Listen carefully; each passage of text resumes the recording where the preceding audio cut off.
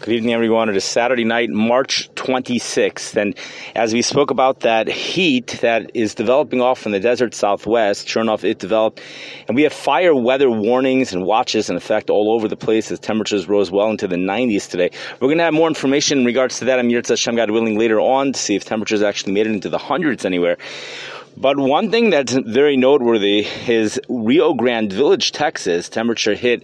It seems like it hit 91 degrees today. That's not the noteworthy part. And overnight low is 54 tonight. That's also, it's about a 40-degree difference.